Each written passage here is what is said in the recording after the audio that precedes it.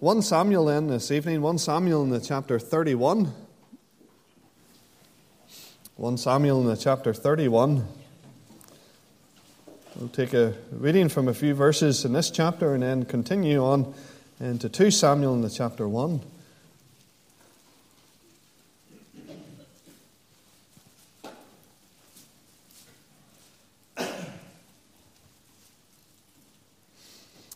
But nevertheless, beginning in 1 Samuel, the chapter 31, and the verse 1, the Word of God says, Now the Philistines fought against Israel, and the men of Israel fled from before the Philistines and fell down slain in Mount Gilboa. And the Philistines followed hard upon Saul and upon his sons. And the Philistines slew Jonathan and Abinadab and Melchishua, Saul's sons. And the battle went sore against Saul, and the archers hit him, and he was sore wounded of the archers. Then said Saul unto his armor-bearer, Draw thy sword, and thrust me through therewith, lest these uncircumcised come and thrust me through and abuse me. But his armor-bearer would not, for he was sore afraid. Therefore Saul took a sword and fell upon it. And when his armor-bearer saw that Saul was dead, he fell likewise upon his sword and died with him. So Saul died, and his 3 sons and his armor-bearer, and all his men that same day together. The verse 1 of chapter 1 then of 2 Samuel. Now it came to pass after the death of Saul, when David was returned from the slaughter of the Amalekites, and David had abode 2 days in Ziklag, it came even to pass on the 3rd day that, behold, a man came out of the camp from Saul, with his clothes rent, and earth upon his head. And so it was, when he came to David, that he fell to the earth and did obeisance. David said unto him, From whence comest thou? And he said unto him, Out of the camp of Israel am I escaped. And David said unto him, How went the matter? I pray thee, tell me. And he answered, That the people are fled from the battle, and many of the people are fallen and dead. And Saul and Jonathan his son are dead also. Ending our reading there in verse 4. And all of these readings really place in context that which we come to consider tonight. For remember, we've been looking at the life of David, and we've been seeking to draw from his life lessons which are applicable for us, but also which give us a little insight into the man with whom the Lord made this next covenant that we come to consider in our studies. And therefore, as we come to this account tonight, we see that the kingdom is going through a transition. Saul, who sat upon the throne, having been appointed by God, but nevertheless, having known the favor of God withdrawn from him and from his stewardship over the nation, nevertheless continued in that role until this hour. And there upon the battlefield, at the hand of the Philistines, as the nation was suffering great losses, Saul himself came to harm, and in the end fell upon his own sword. And so, having spent the last number of weeks surveying David's life and taking those 3 valuable lessons from it, we desire now to come to consider the kingdom over which he now ruled. This is the moment whenever Saul has passed away, whenever Saul has gone, and David, anointed to be the rightful king over the nation as ordained by God, assumes the throne. Now, stepping away from the life of David and taking no more lessons from his life, I wish to say that we're not doing so simply because there's nothing more to learn from David's life. For surely we'll all agree that it would have been of great benefit to continue even looking into his life and drawing lessons therefrom. We could have considered his deep friendship with Jonathan. We could have considered the day whenever Saul's life was in his hand. We could have considered even the very powerful testimony of all that occurred at Ziklag as he came to devastation, as he came even to great loss himself and with his men. And the Bible records that he, David, encouraged himself in the Lord. And these things and many more would have been of great benefit to us, there's no doubt about it. But remember, we're on a very specific task here. We're on a very specific road. We're trying to get through the covenants of Scripture. We're trying to consider this next Davidic covenant and place it all in its right and proper context. And so, having considered the man, having obtained, I trust, a little more of a deeper appreciation of just why the Bible records that he was indeed a man after God's own heart, and why we also understand that the hand of God was so evidently upon him, and why he himself finds himself as a recipient of a Bible covenant, which not only is of profound significance to him, but also profound significance for many generations to follow, we come now to consider the kingdom. We do so against the backdrop of all that's occurring. And the man's important to the kingdom, there's no doubt about that. Just because David was anointed by Samuel, appointed by God, just because David so evidently knew the favor of God upon his life and the blessing of God in everything that he did, doesn't automatically guarantee nor indeed correlate across to the truth about the kingdom over which he ruled. Now, we're not seeking in any way to set David on a pedestal, for David wasn't sinless. David wasn't perfect. David wasn't special. He was a man subject to the same passions, the same problems, the same provocation as we all are. He knew highs and lows in life. He looked back on successes and failures. He too chose sin far too easily and too readily at various times in his life, just as we can be so prone to do. But I believe that David is and was a spiritual giant. A man worth learning from, a man worth taking note of, a man whose life is worth delving into, so that which we come to understand of him helps us then to understand why he stood out and stood apart. So I pray that even these considerations inspire us together, you and I together, to attempt great things for God, to expect great things from God. But what of the kingdom? Because remember, it's not just about the man. God gives it to a nation. The nation over which David ruled at the time of the giving of the covenant. The nation to whom now he is appointed ruler and sits in that seat of power and authority. And so it was the spiritual landscape of Israel in the day in which the Lord visited David. What was the spiritual, as it were, oversight of the people as God came to David and entered into this covenant with them? That's what we come to consider tonight. And I pray that once more it will be a blessing to us as we look into the Word of God. The first thing that we remark upon about the kingdom over which David ruled at the time whenever the Lord gave him the covenant is that the kingdom was a united kingdom. It was a united kingdom. Now, for sure, we all know that in the days which followed the reigns of David and indeed Solomon, the nation of Israel fractured. Two separate kingdoms emerged. And they're commonly referred to, of course, as being the northern kingdom, or Israel, and then, on the other hand, the southern kingdom, or Judah. But we must also remember that a fractured kingdom existed in the early years of David's reign. As we've just read there at the end of 1 Samuel, Saul had fallen on his sword.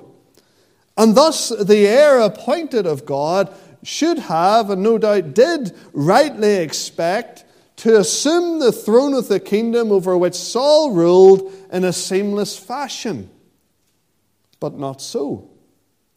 Continue on in 2 Samuel and come to the chapter 2. And let's read together the opening 4 verses, and this helps us to understand a little more of this fractured condition of the kingdom in the early days, the early years of David's reign. Chapter 2 and verse 1, it came to pass after this that David inquired of the Lord, saying, Shall I go up into any of the cities of Judah? And the Lord said unto him, Go up. And David said, Whither shall I go up? And he said, Unto Hebron. So David went up thither, and his 2 wives also, Ahinoam the Jezreelitess, and Abigail Nabal's wife the Carmelite. And his men that were with him did David bring up, every man with his household, and they dwelt in the cities of Hebron. And the men of Judah came, and there they anointed David king over the house of Judah. And they told David, saying that the men of Jabesh Gilead were they that buried Saul. Now, identify there in verse 4 something that's of importance as we come to consider this. David is anointed in that moment by the men, by, as it were, the elders of the people of Judah, simply to be over the house of Judah. Now, continue on in the chapter, the verse 8. But Abner, the son of Ner, captain of Saul's host, took Ishbosheth, the son of Saul, and brought him over to Mahanaim, and made him king over Gilead, and over the Asherites, and over Jezreel, and over Ephraim, and over Benjamin, and over all Israel. Ishbosheth, Saul's son, was 40 years old when he began to reign over Israel, and reigned 2 years. But the house of Judah followed David. And the time that David was king in Hebron over the house of Judah was 7 years and 6 months. So in this passage we see clearly that the opening 7 years of David's reign were marked by division. In one part of the country, David was recognized to be king. In another part of the country, Ishbosheth was now recognized to be king. Come across to chapter 3. Because, of course, this was never the plan. This was never God's plan. It was never even the expectation of David, nor indeed of those who were considered to be his loyal followers. So, undoubtedly, a conflict ensued. And the Bible tells us in chapter 3 and verse 1, there was a long war between the house of Saul and the house of David. But David waxed stronger and stronger, and the house of Saul waxed weaker and weaker. And so, because of this division, because one part of the nation recognized Ishbosheth as their leader, as their king, and the other part of the nation recognized David as their leader and as their king, conflict ensued, and the Bible tells us it continued for a long time. We have a little understanding of this, do we not? Because the Bible's already told us that he reigned over Judah alone for 7 years. So that gives us a little insight into just how extended this period of conflict was. Central to it all was the character of Abner. We've already seen that he is the one who anoints another king, appoints another king, as it were, over the people. But Abner was a devious and a wily, battle-hardened warrior. He was intent on preserving the status of the northern tribes and the supremacy that they had up until this point enjoyed.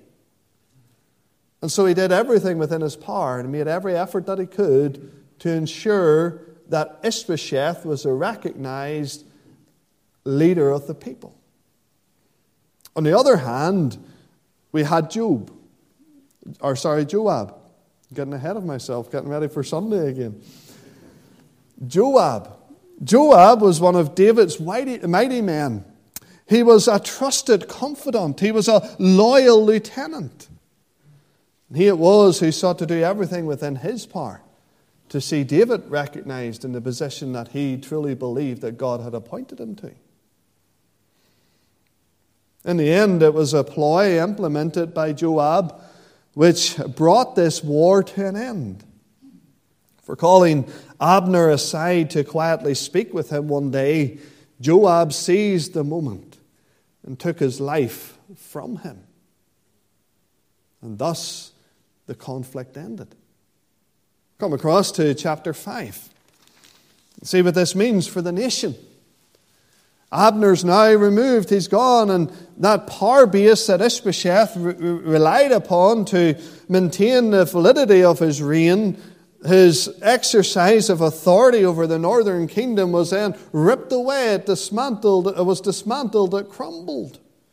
And so we come to chapter 5, this being in the aftermath of Abner dying, Joab taking his life, and of the southern kingdom being very much in the ascendancy, because remember, the Bible's already said David waxed stronger and stronger. And so we come to chapter 5, reading verse 1. Then came all the tribes of Israel to David unto Hebron, and spake, saying, Behold, we are thy bone and thy flesh. Also in time past, when Saul was king over us, thou wast he that leddest us out and broughtest in Israel. And the Lord said to thee, Thou shalt feed my people Israel, and thou shalt be a captain over Israel.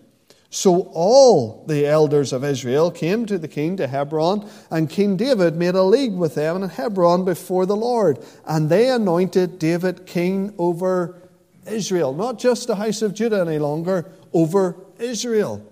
David was 30 years old when he began to reign, and he reigned 40 years. In Hebron, he reigned over Judah 7 years and 6 months, and in Jerusalem, he reigned 33 years over all Israel and Judah.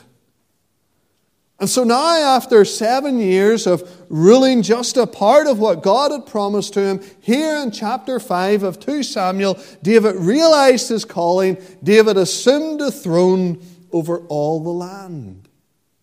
And a kingdom which was divided in the early days, the early years of his reign, was now a united kingdom.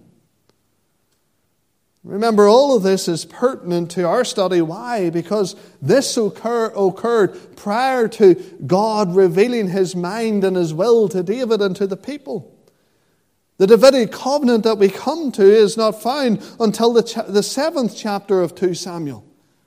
It's not found until chapter 17 of 1 Chronicles as it's rehearsed again. And so these events, the events that we've looked at, and just in a brief summary tonight in the opening 5 chapters of 2 Samuel, they all precede the day whenever God came to David, came to the nation, entered into a league, entered into a covenant with them.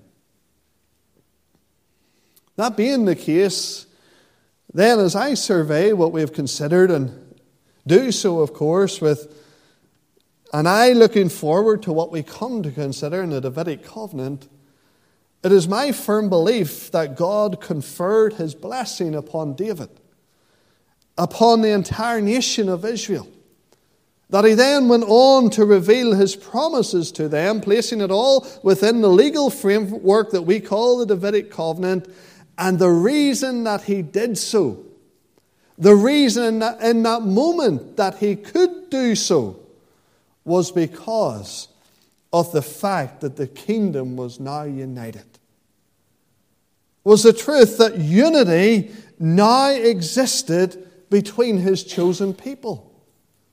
Those who were once at war with each other now knew a coming together, new peaceful times even in their midst. Behold how good and how pleasant it is for brethren to dwell together in unity. Unity. The word unity is found only 3 times in Scripture. Once in the Psalms, Psalm 133, as we've just been quoting, but also then twice in the book of Ephesians, in the chapter 4. Once it's directed to the Jewish people, God's chosen people. The other 2 times it's directed at the church, Christ's purchased people. But both hold a special place in the heart of God. Both have a distinct but crucial role in God's plan for the ages. But nevertheless, the theme of his message to Israel in the Old Testament, to the church in the New Testament, remains unchanged. Unity. Out of all the most essential things we need to know, out of all the essential things we need to have present in our assembly here, when it comes to that which should be found in us and amongst us, surely unity is the most crucial of all. It is unity which allows us to strive together for a common goal. It is unity which allows us to pull together our unique gifts and our unique abilities in a most constructive manner.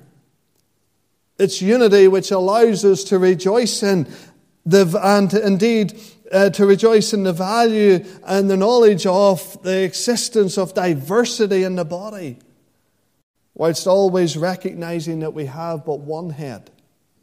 We serve one master. We obey one commander. And we follow after one guide. And so tonight the Word of God challenges us, just as we see Israel here arrive at that point of unity in the reign of David, a point where the blessing of God was known, a point where the promises of God would just imminently be revealed.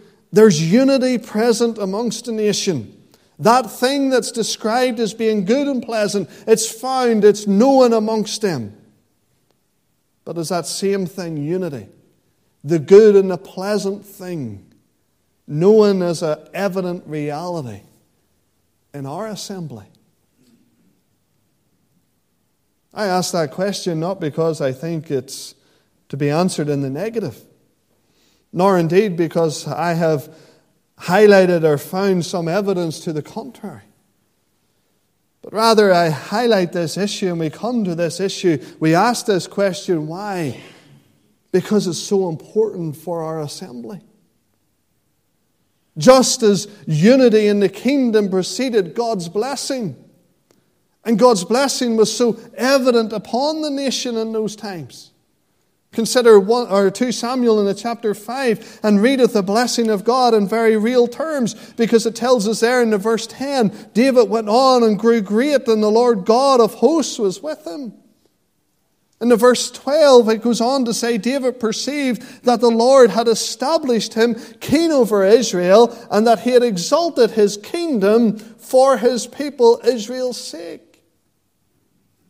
Unity preceded God's blessing. But not only did it precede God's blessing, but remember, we're coming to 2 Samuel in the chapter 7 in weeks to come, and therefore it preceded a fresh revelation of God's promises and the giving of this Davidic covenant. Unity is that which preceded it.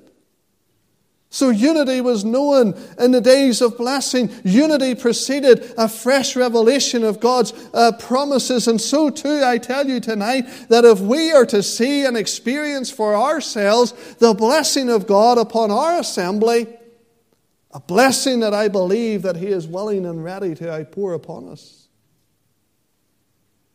If we are to know a fresh manifestation and fulfillment of His promises to us, then unity must exist and pre-exist. Both of those must be found amongst us.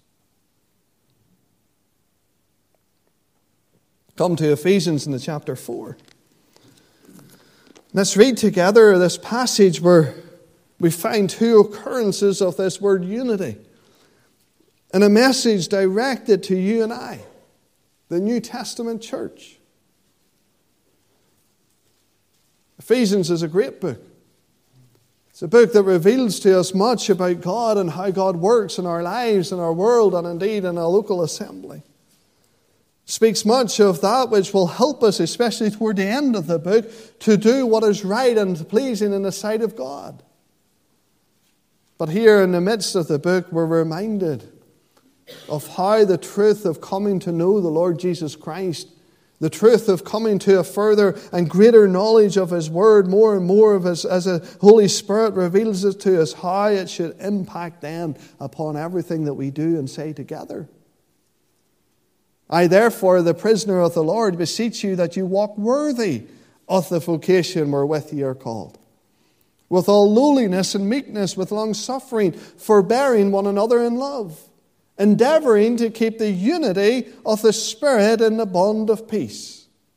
There is one body and one Spirit, even as ye are called, and one hope of your calling, one Lord, one faith, one baptism, one God and Father of all, who is above all and through all and in you all. But unto every one of us is given grace according to the measure of the gift of Christ. Wherefore he saith, when he ascended up on high, he led captivity captive and gave gifts unto men. Now that he ascended, what is it that he also descended first into the lower parts of the earth? He that descended is the same also that ascended up far above all heavens, that he might fill all things. And he gave some apostles, some prophets, some evangelists, some pastors and teachers, for the perfecting of the saints, for the work of the ministry, for the edifying of the body of Christ, till we all come in the unity of the faith and of the knowledge of the Son of God, unto a perfect man, unto the measure of the stature of the fullness of Christ. that we henceforth be no more children, tossed to and fro and carried about with every wind of doctrine by the sleight of men and cunning craftiness, whereby they lie and wait to deceive. But speaking the truth in love may grow up into him in all things, which is the head, even Christ, from whom the whole body, fitly joined together and compacted by that which every joint supplieth, according to the effectual working in the measure of every part, maketh increase of the body unto the edifying of itself in love. Unity. Tonight, my only exhortation is exactly that of what Paul writes off in verse 1. Walk worthy. Let us all endeavor to walk worthy. How do you do that, you may ask? Well, note in verse 2, humility.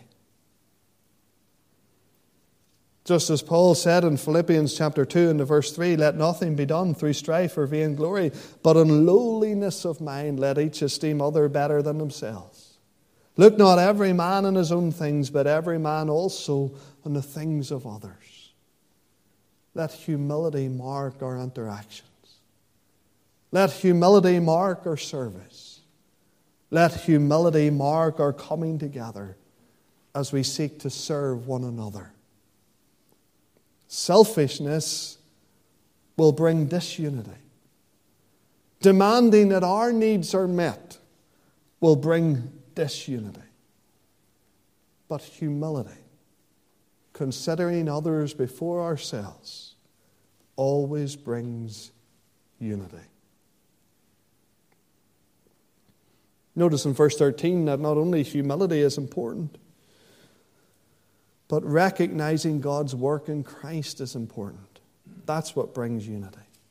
Till we all come in the unity of the faith and of the knowledge of the Son of God unto a perfect man, unto the measure of the stature of the fullness of Christ.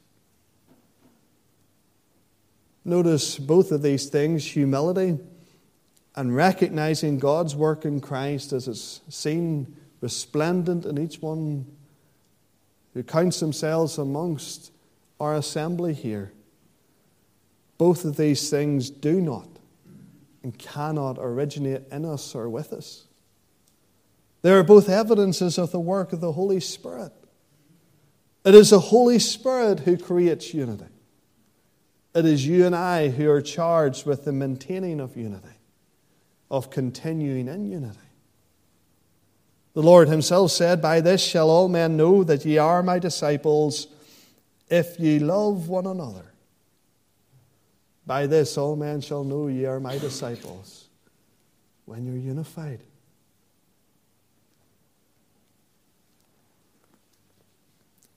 The Belgian draft horse is an amazing animal. We're told that one Belgian draft horse can pull approximately 8,000 pounds of weight, or for the millennials amongst us, 3,628 kilos. That roughly is the weight of a hippopotamus. One Belgian horse can pull a hippopotamus. Put two of the horses together and they can pull 22,000 pounds of weight, or roughly about 10,000 kilos. That's equivalent to the weight of the U.S. President's armored Cadillac limousine.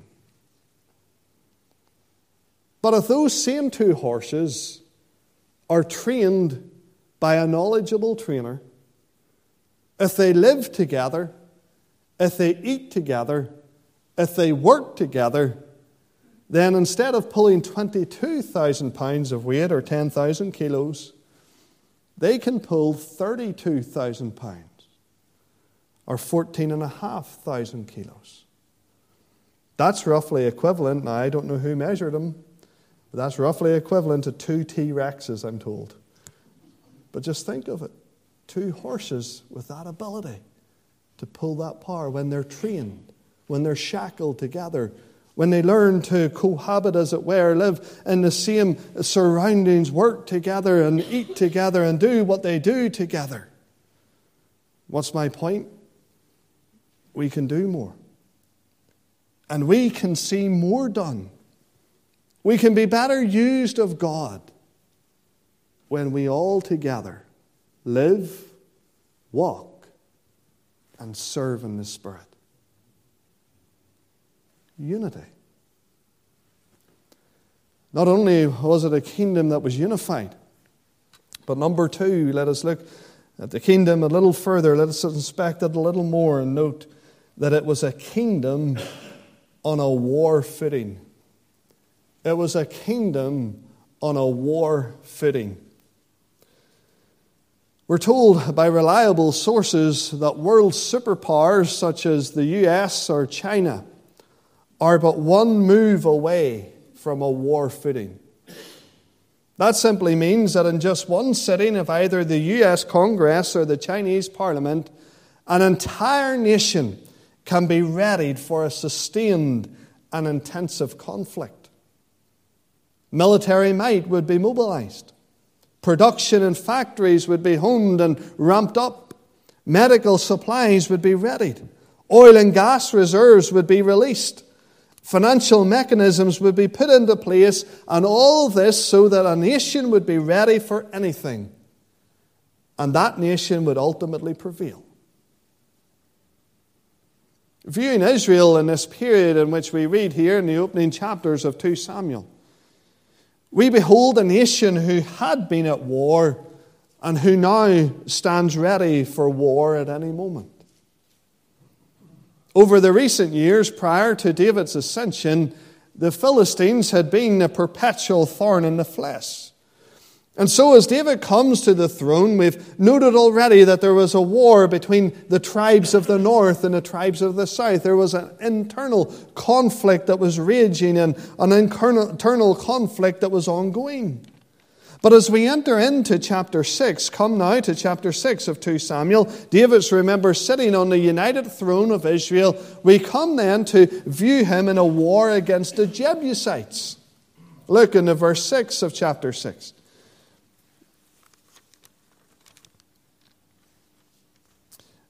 And it tells us there, I'm in 2 Samuel, apologize for that.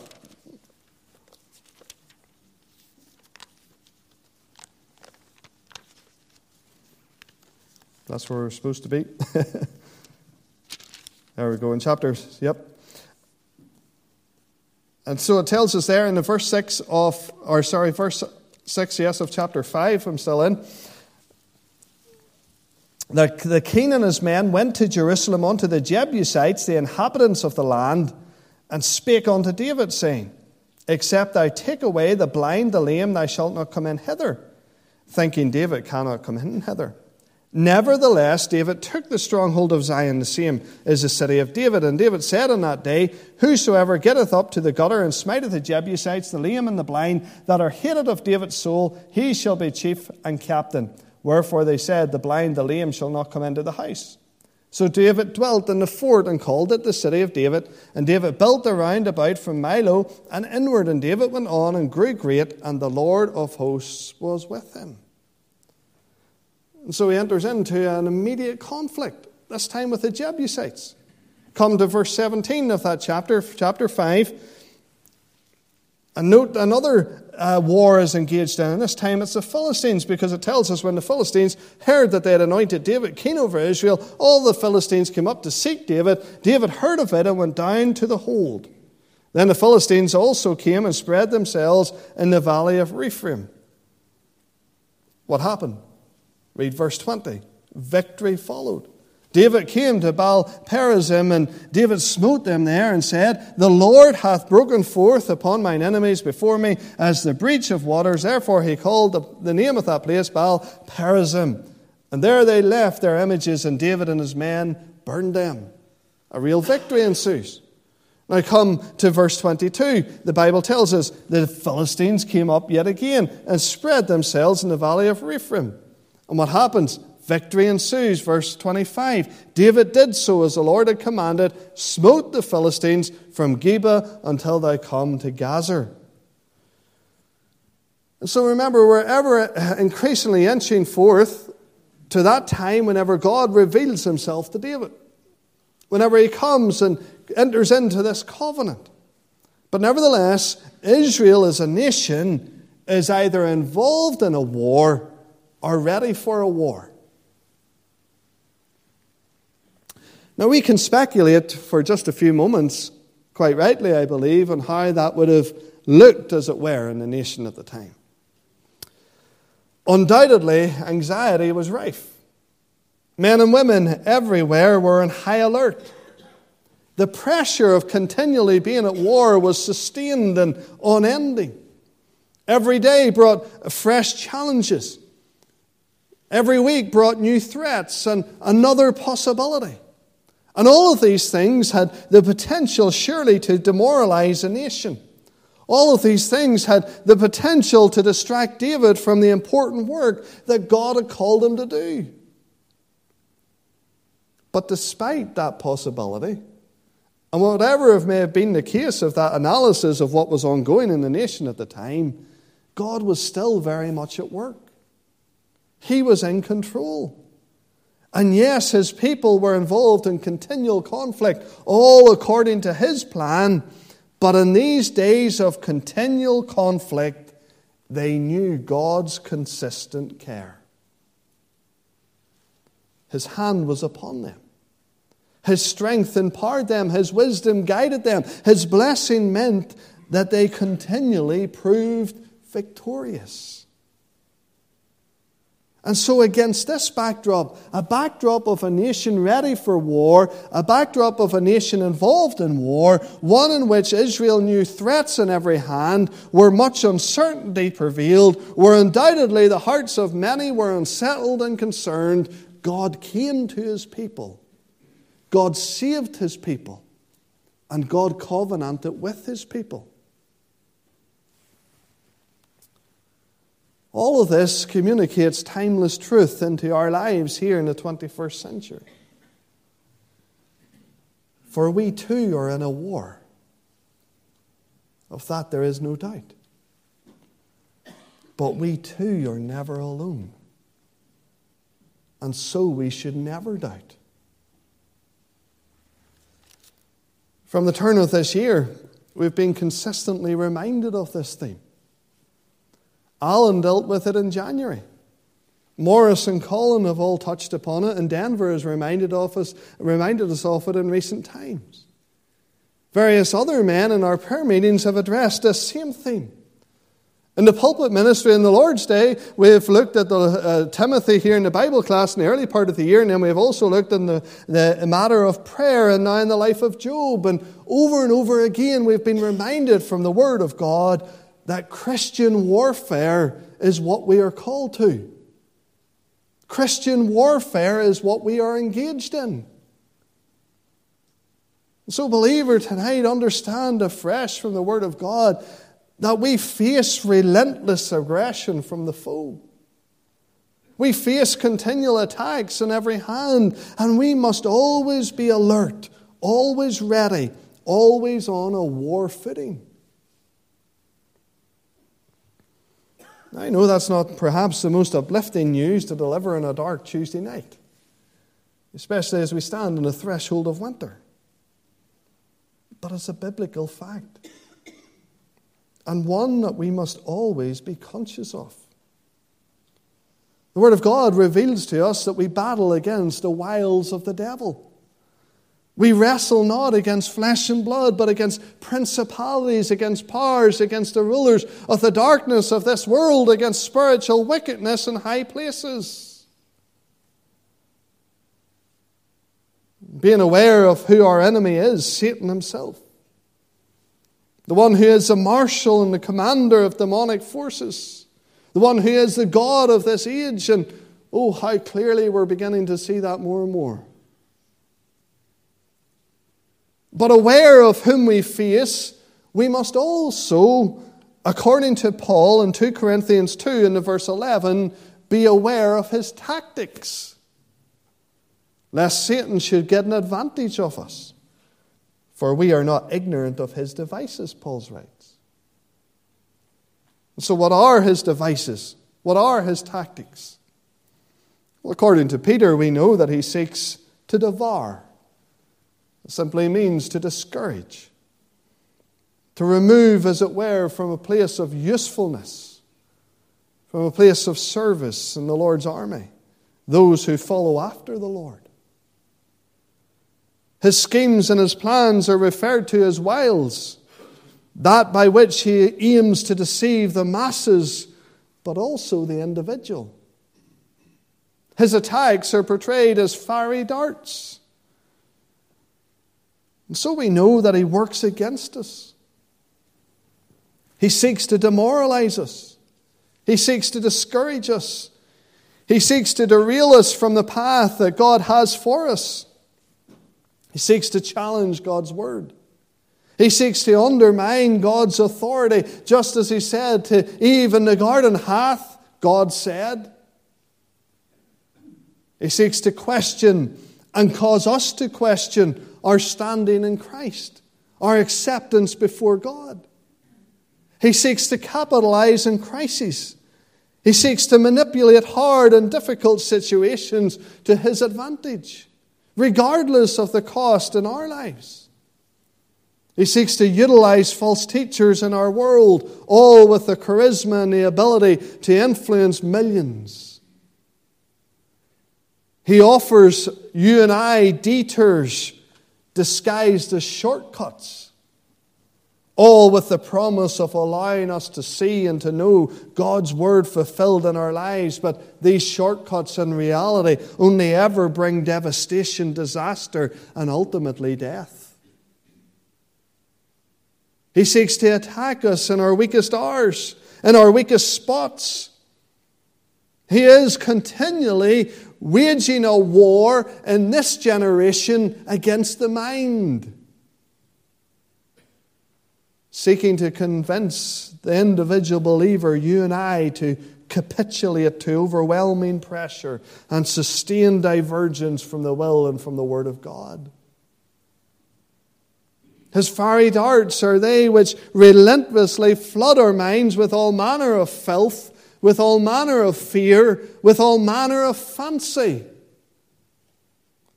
Because the devil knows that if he wins the battle of our mind, he wins the battle for our hearts, and he wins the battle for our lives. And all through the New Testament, we are challenged repeatedly to be aware of these things. The church of Jesus Christ is exhorted to be ready for war, to be engaged in war, to continue in war.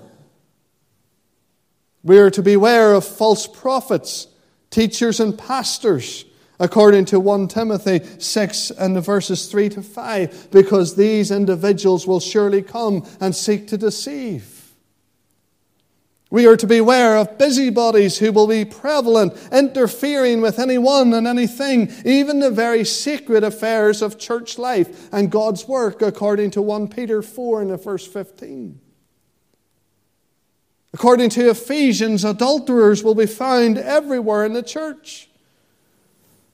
Those who sin against God and sin against His Word. Those who give their love and devotion to another in every area of their lives, even their very spiritual life. According to Revelation, seducers will also come. Those who with enticing words of man's wisdom will seek to win hearts and minds, seducing believers to commit fornication and practice worship in a way which is completely at odds with God's revealed will. And indeed with Scripture's very clear and consistent pattern. But praise God, despite all these realities, we still prevail. We fight from victory to victory. And as we engage with the enemy, surely the word of the Lord to David that's found here in chapter 5 and the verse 19 is ours to claim. David inquired of the Lord, saying, "Shall I go up to the Philistines? Wilt thou deliver them into mine hand?" And the Lord said, "Go up, for I will doubtless deliver the Philistines into thine hand." Tell me tonight, are you aware of the devil's attacks in your life? Are you conscious of his schemes and things you come to or go through? Undoubtedly, we are a fellowship who are engaged in spiritual conflict right at this very hour. There is a force that wars against the preaching of God's word in this assembly. There's a force that wars against the calling out in prayer of God's people. There are sadly even those who have fallen victim to his schemes in very recent times and simply disappeared from the fight. How do we prevail? Peter says, gird up the loins of your mind. Be sober. Simply put, he's saying, be ready at all times for action. Be ready at all times for battle. Be alert. Don't be a people who are marked by apathy. Don't be a lukewarm believer. Don't be a sleepy or sleeping believer. Be ready. Paul says we are to be strong in the Lord and in the power of his might. That communicates to us the truth that we are not to rely on our own strength. We're not to be deceived into thinking that we are able or we are capable, that we have it all figured out or we have it all covered. No, we're to put on the whole armor of God. We're to be found every day bedecked in God's armor. God's defenses against Satan's attacks, that we may be able to withstand. And remember at all times, the battle isn't ours, it's the Lord's. But we must be ready for the battle. Greater is he that is in us. And thank God tonight that he who is in us has already overcome. He is the captain of our salvation, and tonight he wears the victor's crown. And one day every enemy shall be made his footstool. But God's word reminds us, be ready for war. It was a kingdom that was united. It was a kingdom on a war footing. But thirdly and finally, it was a kingdom with a heritage. Come to 1 Chronicles in the chapter 16.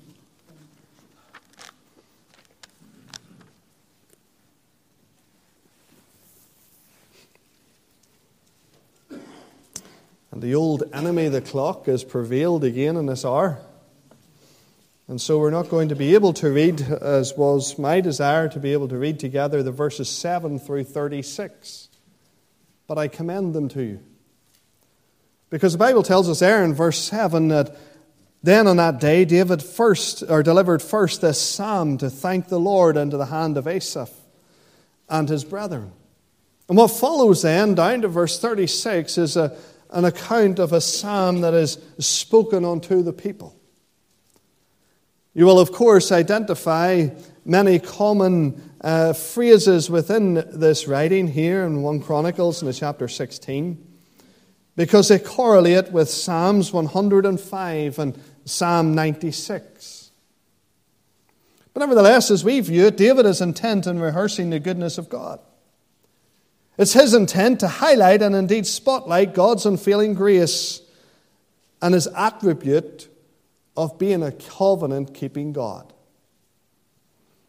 If you were to read in verses 8 through 12, you would see that he identifies that this is a song not only about who God is, but about what God has done. In verse 13, he traces the goodness of God right back to the days of corporate infancy. In verses 15 through 18, he testifies of the promises God has already made to them. In verses 19 through 22, he points to evidence of fulfillment, or indeed partial fulfillment at this point, of all that God had promised. In verses 23 through 28, he concerns himself with relating all that he knows to be true about God. He exhorts the nation to be busy declaring his marvelous works amongst all the nations. And then as he concludes in verses 29 through 33, he speaks with certainty of that which shall be. Peace, stability, true worship in the beauty or likeness of holiness, the evidence of the Lord reigning among them, of judgment, of justice, being meted out by him and him alone. And then he concludes with a final reminder and a final exhortation. And right through this psalm, he's maximizing every opportunity to give thanks to God for who he is and for everything he has done. He's referencing all of their historical records, and he's speaking with authority in all that is yet to be. And remember, our thoughts are fixed upon the kingdom tonight. Our desire has been to establish a little context about the nation to whom God entered into a covenant with. A nation, remember, that was established because a commitment made in a previous covenant, being made to Abraham, had been fulfilled. And oh, the wondrous things that David could look back upon as he stood before the people and as he rehearsed the goodness and the greatness of God, as he shone that spotlight on the rich heritage that they enjoyed. And so it was to such a nation, it was in such a moment that God came and spoke very clearly and covenanted to bless, to prosper, and to preserve his people. It was to this king, it was to this people that God spake and promised. And so they knew great expectancy as they heard from God. Now we come to this passage tonight, we come to this psalm tonight, and we haven't had the time to read through it, and I do hope that you will when you go to your own home or throughout the course of the week. But we come to this psalm, a psalm that reflects on a rich heritage and in an assembly which has a rich heritage. A past in which the blessing of God was truly known and the promises of God most certainly fulfilled. God has been good to this local assembly. From humble beginnings as weekly meetings were established in the Mechanics Institute, to the first church building in Union Street, to the calling of the first pastor, Pastor Ryan, in 1885, to the second church building in Windsor Avenue, and now this, the third church building here in Johnson's Row. We can reflect on the fruitful ministry of Willie Mullen, the careful and considerate pastorate of Alec Judd, the influential and prosperous ministry of Dennis Lyle. We can reflect on a rich heritage of Sunday school work, both now and in the years that have passed, all of which have provided countless children and young people with a firm Bible basis from which their lives could be used of God, from which their lives could flourish. And Sunday school, together with children's meetings and good news clubs, have allowed many a young child to be exposed to the gospel and to know a work of grace accomplished in their lives. We could reflect on the senior saints ministry, the women's ministry, the discipling and sending forth of many preachers, pastors, evangelists, and missionaries, all who serve local churches here in Northern Ireland or mission fields right across the world. We could reflect on the transmission of services across the globe, the distribution of tapes and CDs to people near and far, the gospel missions which have been held in which countless souls have been saved and men and women brought face to face with the matters of life and death. And I could go on and on. And mistake me not, for this is not an attempt and this is not a stage in which we are seeking to puff out the chest and say that we are a church among churches, not at all. But it is to remind us, one and all, of the rich heritage that we have. Of the many years on record which testify of the unfailing goodness and kindness of our God. But may I say tonight that the greatest danger we face is to nod our heads in agreement and fill ourselves into simply living off the fumes of our heritage. and fail to make a measurable dent in our generation, or fail to make a defined difference in Lurgan Town today. For as much as I can remind you that we have a rich heritage here, and we all can rejoice together for all that He has done down through the years, you will never convince me that God is finished with this assembly. You'll never convince me that God has no more chapters to add to the record of history here. Yes, we are living in the last days. And yes, our time is short. But brethren and sisters, let's make the most of our time. Let's stop sucking in the fumes of the good old days. And let us, with expectancy and anticipation, desire that the same God of the old days would fulfill His promises to us, would display His might and His power, would move with His mighty and His powerful hand. Paul put it this way in 2 Thessalonians chapter 1 and the verse 11 and 12. Wherefore we also pray always for you, that our God would count you worthy of this calling and fulfill all the good pleasure of His goodness and the work of faith with power, that the name of our Lord Jesus Christ may be glorified in you, and ye in Him, according to the grace of our God and our Lord Jesus Christ. Brethren and sisters, let us desire to see a work done here. Let us leave here tonight determined to fulfill the Father's will, committed to the Master's cause, and let us maintain the unity of the Spirit amongst us. Let us be in a constant war footing, always alert, always ready. Let us always rejoice in our heritage, but let us expectantly wait on God, that together we might write a further chapter of that heritage. And can we be expectant? Can we see all of this done?